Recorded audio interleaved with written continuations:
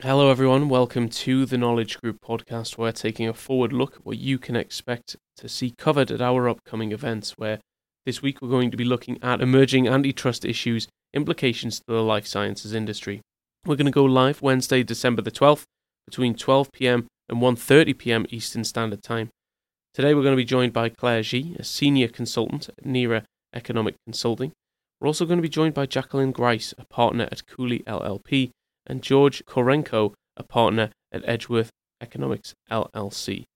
All the information you need to sign up and listen to this event will be found in the description box, along with the code podcast25, getting you 25% off your first webcast registration. Let's turn things over to our speakers now.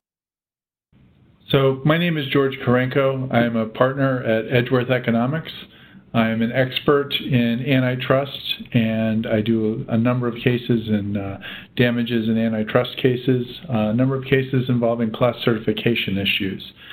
So what I'm going to talk to you about in the webcast is the issue of reverse payments cases, which are commonly seen in antitrust issues in life sciences.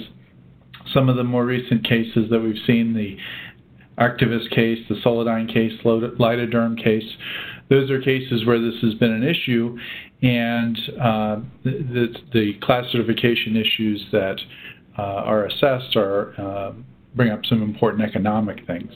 So from my perspective, life sciences products are often used by lots of consumers, so class actions are something we frequently see.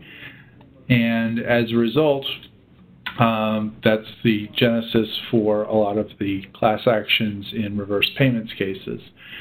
The typical story is a manufacturer of a branded pharmaceutical product engages in sham litigation to delay generic entry, and then the parties allegedly settle that litigation by having the manufacturer provide consideration to the generic manufacturer in exchange for an agreement to delay the launch of the generic product.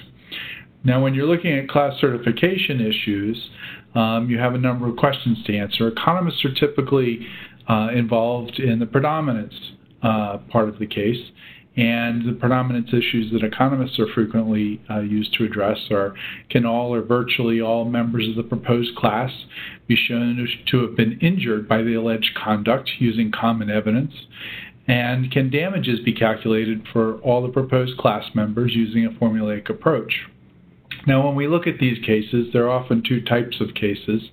To generalize, a direct purchaser case, folks who bought directly from the manufacturer, you have to look at a number of issues. Numerosity, how many plaintiffs are there? There's a case involving modafinil where numerosity was an issue. You have to look at discounting and rebates. What was actually paid relative to the but-for world? What are the availability of substitutes? And of course, you also have to analyze whatever the validity of the data and assumptions that are used to assess those issues are important. Now, for indirect purchasers, those are folks that didn't buy directly from the manufacturer but are further down the supply chain.